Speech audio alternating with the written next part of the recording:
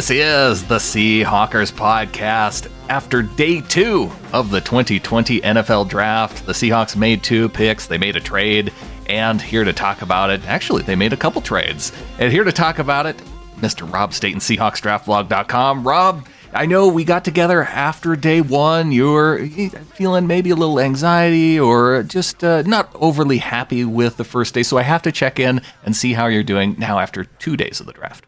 Well, I think this was a really good day for the Seahawks, but I still think that they've got major issues. But I think it's worth sort of looking independently on this day and parking the broader problems that the Seahawks have got for maybe a little bit, maybe at the end of this podcast or another day. Because I think the things that I like about this draft is this day and these 2 rounds is that, one, the Seahawks have made some really nice moves in the past when they've shown the conviction to trade up and go after players. Now, it doesn't mean that every player that they trade up for is going to be a raving success. I mean, Cody Barton's a good example of that last year. He had a somewhat difficult rookie season. However, when they've gone up and got DK Metcalf or Jaron Reed or Tyler Lockett and to see them go, look, we need to go and get this guy, and they've shown that conviction, those players have often delivered. Because if they've moved up for somebody, it's not like, if you sort of get there and a team trades in front of you or the board falls a certain way and you pick somebody, you're never quite sure if they're disappointed how the thing went or whatever. But when they actually go and move up for somebody, full well that they've gone up to get that guy for a reason. And when they went up and got Darrell Taylor, my main issue with Darrell Taylor was the injuries. There was so much talk about, whether or not he was physically able to sort of go through and make it in the NFL. I mean, he's not competed at the Senior Bowl. He didn't do anything at the Combine, and that is going to be an issue, whether or not he's going to be physically capable of staying healthy at the next level. But they clearly feel some confidence there. I think I read somewhere that they sneaked in a VMAC visit with him before the lockdown started. So they may well have even done some medical checks on him. So they may have maybe a bit more information than other teams. And for them to go up and get this guy, this is a guy who was being touted as a potential first-round pick before the 2019 season. He has a decent pass rush win percentage in the 19% kind of range. He is big, he's a Leo type, but he's bigger than that. He's bigger than a Cliff Averill. He's nearer to Frank Clark in terms of size than an Averill. He's 265. Could easily get up to 270 pounds. He's not he doesn't look big for that size. He could easily put on a bit of extra muscle and get up towards a Frank Clark type of range. I don't know, Rob. I've seen video of this guy. He looks like he has a pretty significant amount of muscle already. Yeah, but it's quite a lean muscle. I reckon that if they wanted him to, and I don't necessarily think that they would want him to, I'm just sort of saying that if he wanted to, he probably could get up to Frank Clark size.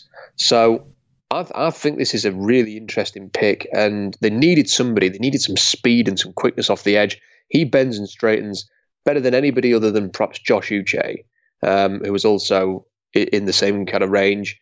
And I just like it. I like the fact they've gone up and done this. Now they've got that speed off the edge. They've got somebody that can come in. He's twitchy. He's not like LJ Collier, he was more of a Michael Bennett type.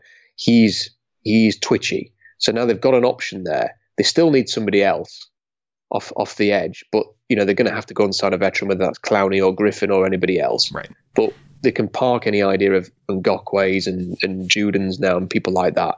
They've got their guy off the edge, and now they've got to develop him and turn him into a real force. Well, I'm kind of glad that you've come around on Darrell Taylor, Rob, because there was a few weeks back where I distinctly remember coming to you, and I felt pretty good about it. And I said, Rob, what about this Darrell Taylor guy out of Tennessee? I feel like he fits it for the Seahawks, and you poo-pooed me, Rob.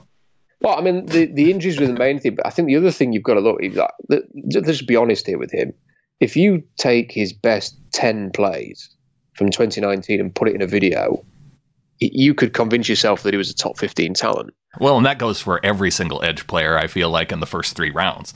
Yeah, more so with him, though, because it's the extremes. Because what you generally have with players like, Jabari Zuniga, for example, they don't have really bad tape and 10 really good plays. They kind of have a general, fairly consistent level of performance.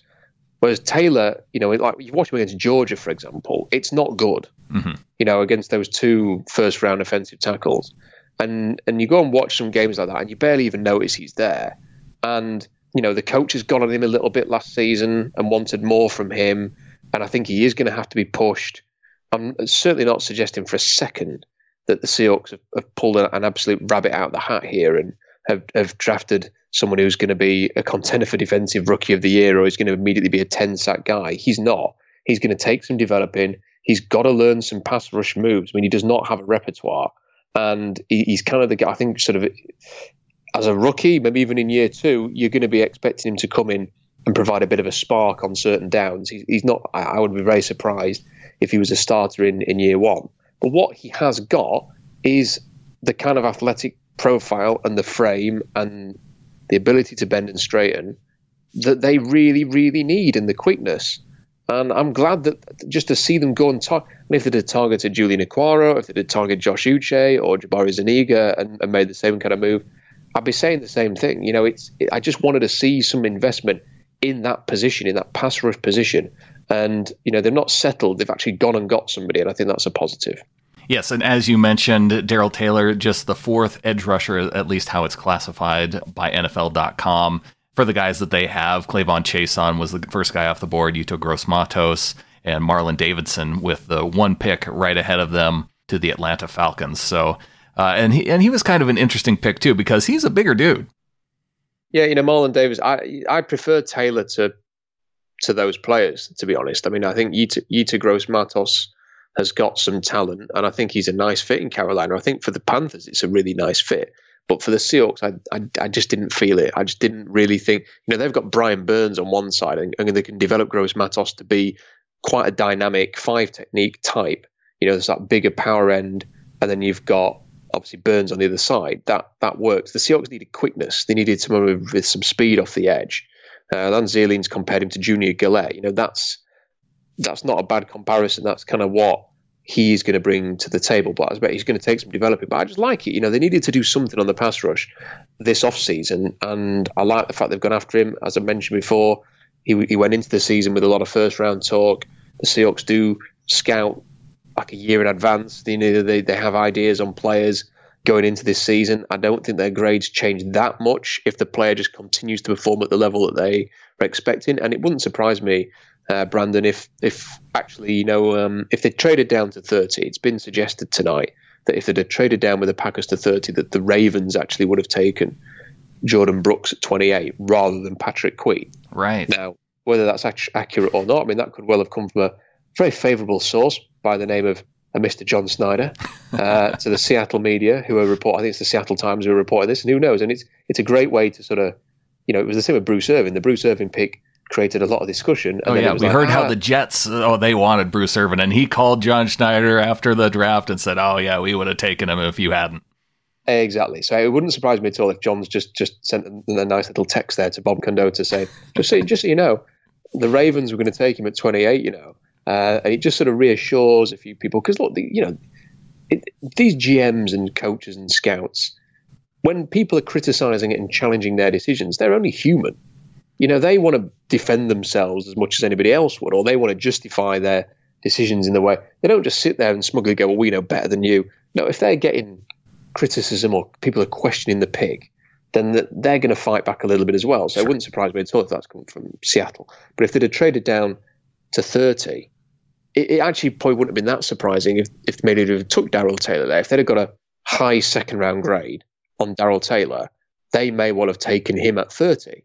So to get Brooks, who they clearly liked a lot, and then to get Taylor at, 49 or something in the end, I like that. I like the fact that they've shown some conviction there, and hopefully he's going to be as much of a success as Jaron Reed and DK Metcalf and Tyler Lockett. Yeah, and there was a lot more buzz about Taylor being potentially a guy who could move into the first round and kind of squeak in there. Ultimately, they get him in the second. And I know what you're saying, too, about him being not a starter right away, because he does seem to have a deficiency in terms of stopping the run. He's probably more the guy to come in on third down, especially on passing downs in his rookie year, and see if he can have an impact there. So let's move on, Rob, because Damian Lewis, the guard out of LSU, this is a guy that you talked to, you interviewed him, and you have it up on YouTube leading up to the draft, and I know that Lewis was a guy that you really liked. Now, in terms of a guard, the Seahawks they've been trying to find guards this offseason, And so do you think with Lewis, they actually have a guy who can stick with the team long term versus a lot of these guys who are 1 year, 2 year type options?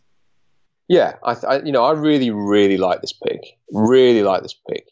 And to sort of fill people in a little bit here, I contacted an awful lot of players about potential interviews. And, Damian Lewis's response was the most courteous and polite response in agreeing to do an interview of all the players that I contacted. And then when I interviewed him, and I'd kind of done a bit of homework, and as you do, to try and learn a little bit about him going into that piece. And I just absolutely loved his passion, his energy, the polite way that he spoke. He's clearly gone through an awful lot. He's got that grit factor that the Seahawks really like. And I have to say, I really, really like Damian Lewis. When I did my horizontal board, it was partly sort of my opinions, and it was a part of a Seahawks projection, and it was also part of where I think certain players are going to go. Now, for me, I had AJ Epineza in round 2. I don't like AJ Epineza. I would not have drafted it. I think we've talked about this. Yeah. I would not have taken Epineza in the top 15. I think he went 53 or 54 in the end anyway, but I wouldn't have drafted him. And I had players on the horizontal board that I wouldn't have drafted. I don't think I'd have drafted Terrell Lewis either, who went in the late 3rd round. Right. Damian Lewis, for me, was a top 50 player in this class. A top 50 prospect. When you watch the tape, he is so physical. He, for me, was LSU's best defensive lineman, and a really good group they have a college football award for the best defensive line. They won it. So good. Right. Damian Lewis, Lloyd Cushenberry, Sadiq Charles, right? Yeah. And then you watch Clyde Edwards-Helaire. So often he would run behind Damian Lewis. And then he got to the Senior Bowl. And I remember watching the game in particular, and watching Lloyd Cushenberry, actually. I was focusing on him in this one play, and they scored a touchdown. And I thought, Cushenberry did a good job there, because it was kind of, I can't remember exactly what the play was now, but it involved being on the move a little bit and getting to the second level. And then as I was watching the replay, I thought, who's that? Because there was this one other lineman who was next to him who was like 5 yards further upfield and was sprinting downfield and absolutely leveled somebody at the second level. And I noticed the same helmet. I thought, is that Cushenberry? And I thought, that's not Cushenberry. It was Damian Lewis. And I just thought, wow, what a play. Went back and watched the 1v1s. He was brilliant.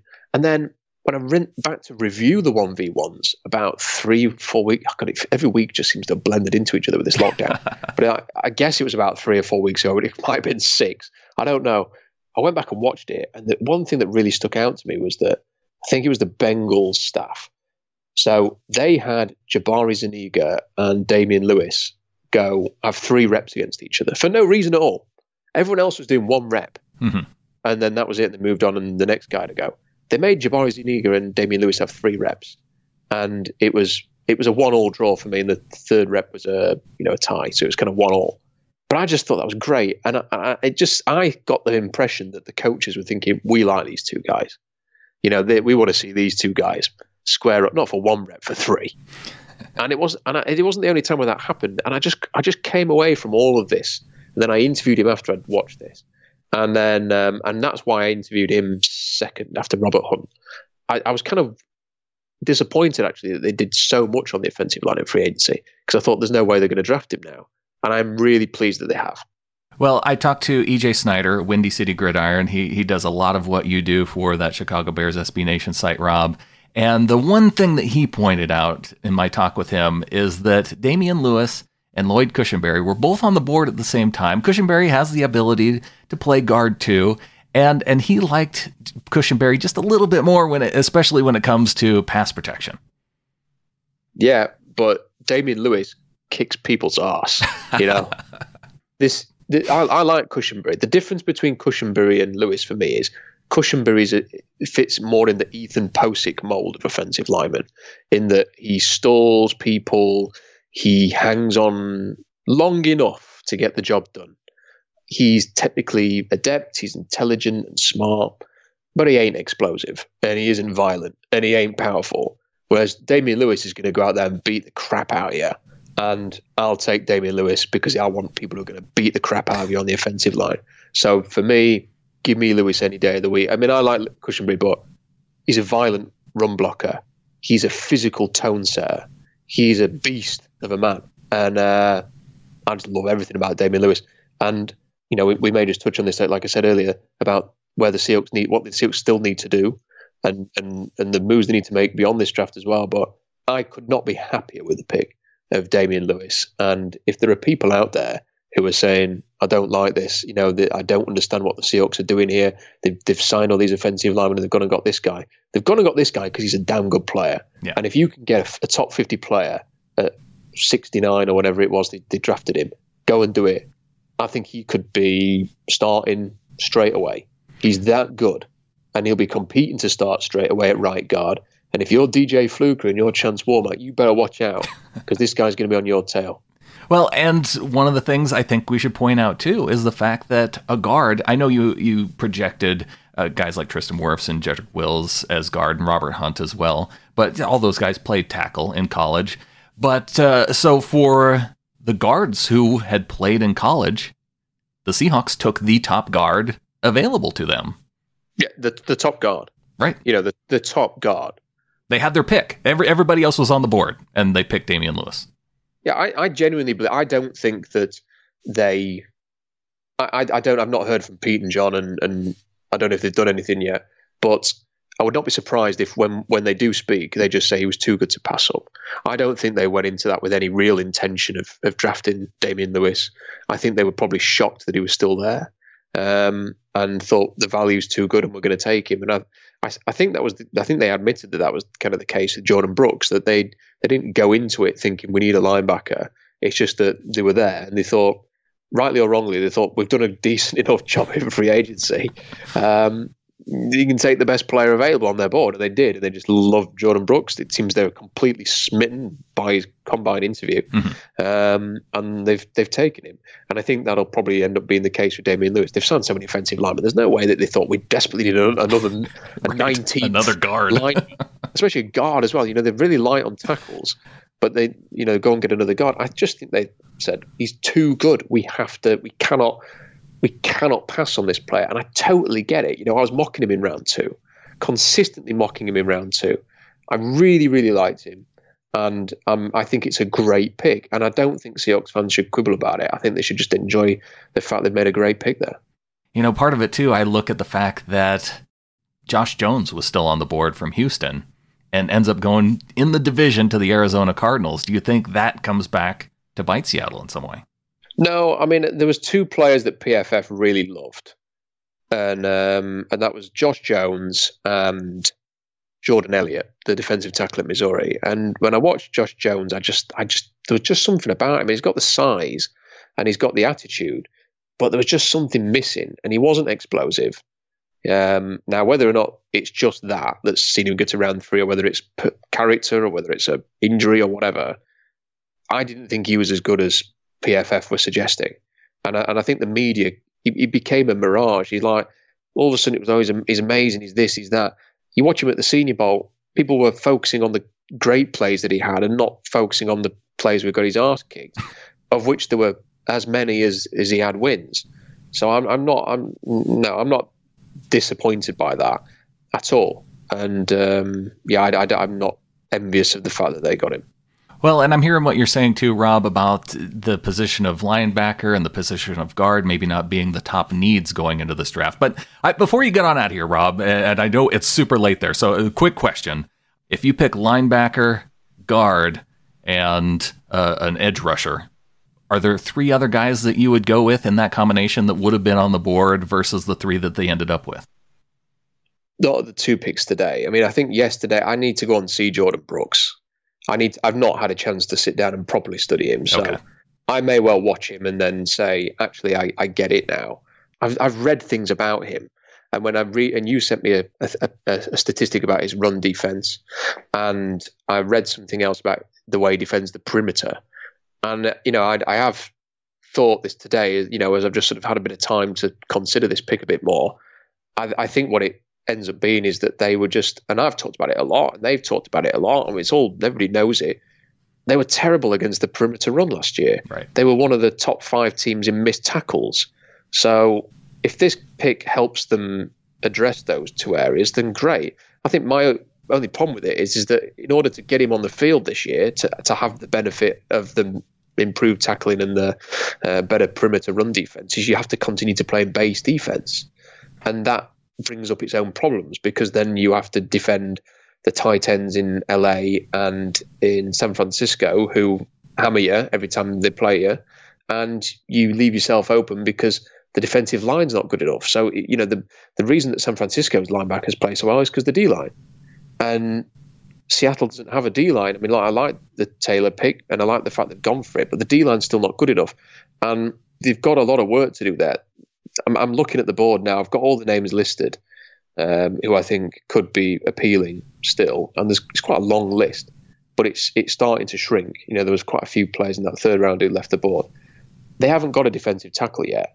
Now, I'm guessing they're going to sign a veteran probably quite quickly after the draft finishes, within a week or two. Yeah. Whether it's a Snacks Harrison or a Meebane or somebody like that. Mike Daniels. Mike Daniels. I just wonder if the character fit with him. But they're going to sign somebody, presumably, unless they get Lecky Fotu at the end of this round, or Benito Jones or Rashard Lawrence. They need a defensive tackle. They need somebody who can properly either create some pressure or tie up that end to allow Jaron Reed to create the pressure, but they also need to protect the linebackers better. Poona Ford's not going to do that, and they also need somebody who can rush off the edge. Now, thankfully, Jadeveon Clowney and Emerson Griffin have not signed for anybody else yet. They've got to get one of those done. They've got to get one of those two done. The whole defense just is better for their presence, to have somebody who can really threaten and disrupt, and preferably it's Clowney. But if it's Griffin, then fine. And I still think, I cannot believe they're going to come out of this draft without a receiver. Now, they're going to really test the depth now at the end of round 4 of this great receiver class, because there's not that many names left that really jump out at you. No one's fallen into surprising range here. I almost feel like they've got this far on best player available. They might as well continue. Do you want me to run through some of the more interesting names, Brandon, just to finish off? Yeah, let's close it off with the who you would like to see them take. Now, I just have to get it out there real quick that I am so pissed at the Las Vegas Raiders because they took my 2 receivers with back-to-back picks, taking Bryan Edwards and Lynn Bowden. Oh, I know, and I quite liked that for them. Yeah, sure, because Edwards is a very natural West Coast offense receiver. And Bowden is a nice complement between, you've got Ruggs with the speed, Bowden the versatility, and then, you've kind of got Edwards as your number 3. So the players that are left, I mean, Curtis Weaver and Bradley Anae are still there. I think they're there because their profiles, Curtis Weaver is sporting a fantastic dad bod, and Bradley Anae is a 4.9 runner. So that's probably why they're still there. Khalid Kareem might be interesting at some point with his pass rush win percentage. Lecky Fotu, if you want to take a chance on somebody who could come in and really be a beast in that interior, I'd like to see them go in that direction. But especially in round 4, if he was still available. Rashard Lawrence is another one at LSU who could be interesting there. Benito Jones and Taya Tart are 2 other defensive tackles who could be of interest. Trevis Gibson at some point is going to be a worthwhile project. He's kind of like the Obum Gwacham of this draft. Bryce Hall is still there. He's a very interesting player. Yeah. Why has he fallen this far? Is it all injury issues? He had a really, really bad leg injury during the college season. And although there was a report that he'd been cleared, there's clearly some concern there from teams for him still to be here. But if he stuck around to the end of round 4, I'd be all over that. Just, it's a flyer. It's a flyer on a player who I think he's probably a round 2, round 3 before the injury. And if he ends up being a round 4, round 5 because of the injury, then it's worth taking a shot on him. There's an awful lot of defensive backs actually still there. Kenny Robinson's a good safety. J.R. Reed's solid. L'Jarius Sneed could be a nickel. You've got Chris Miller, who's a big hitter. Antoine Brooks, bit of an alpha male at safety, not the most athletic. Amik Robertson's still there. I'd love to see Amik Robertson in Seattle just for his passion and his tenacity and the fact he absolutely hammers people at 5'8". There are still some centers there. Tyler Biedas was meant to fall into this kind of range because of injury issues, but Keith Ishmael's still there. Nick Harris is still there. Tony Pauline linked the Seahawks to Nick Harris. Obviously, the fact they didn't have pick 101 maybe curtailed that, but he's somebody they could maybe look to add at some point if they are going to move on from Justin Brier. You've got some tight ends still that are interesting. Hunter Bryant's still there. I think in round 4 he'd be an absolute steal if he lasts to the end of round 4.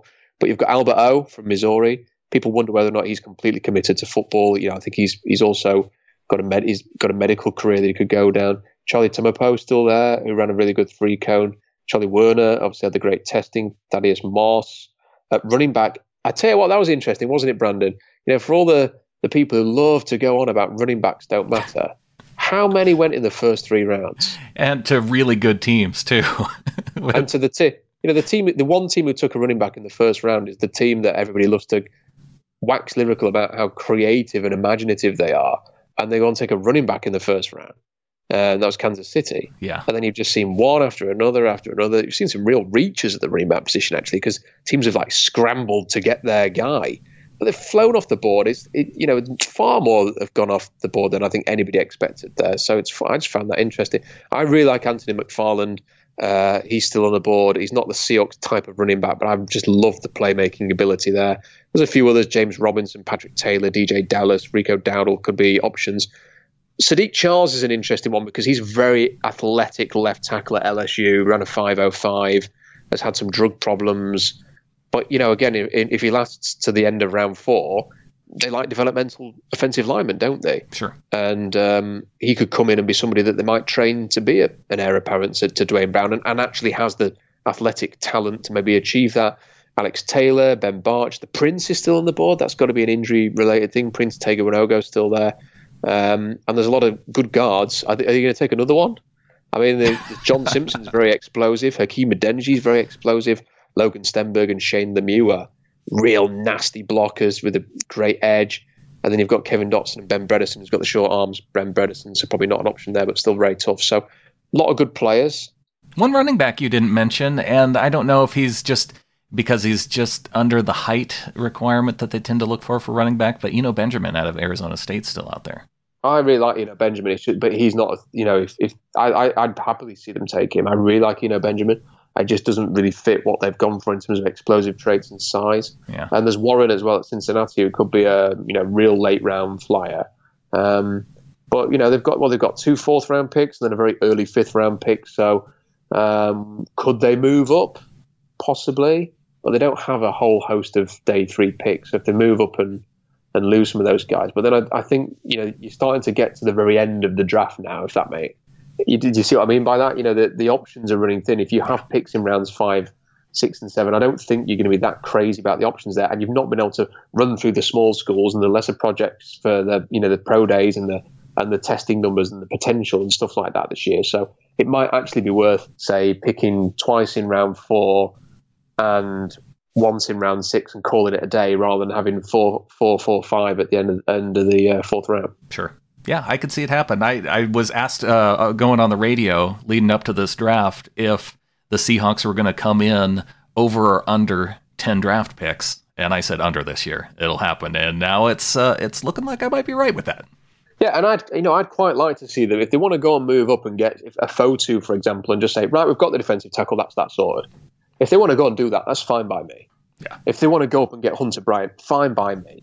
I'd love to see. I know they've got a load of tight ends. I'd love to see Hunter Bryant as a nice complement to the other ones that they've already got.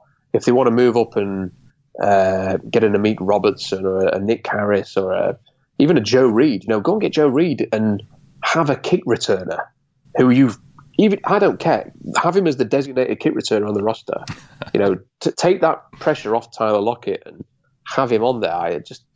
Or even Bryce Hall. So I think there's some options to move up there still. Definitely a lot of options, Rob, and I'm sure we'll be breaking it all down tomorrow. Maybe it won't be such a late night for you tomorrow night. I know this has been rough for you, being all the way in England.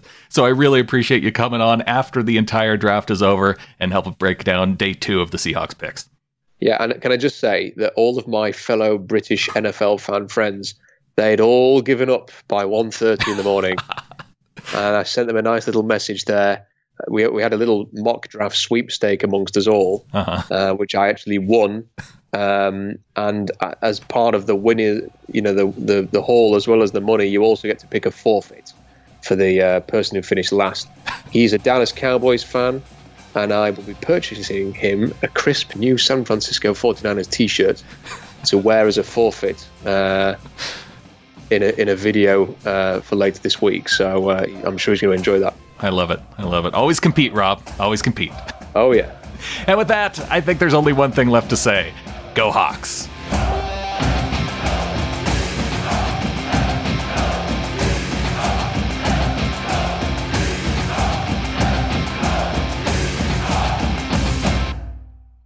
Every fan knows the right player in the right position can be a game changer.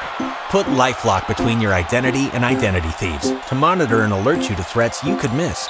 Plus, with a U.S.-based restoration specialist on your team, you won't have to face drained accounts, fraudulent loans, or other losses from identity theft alone.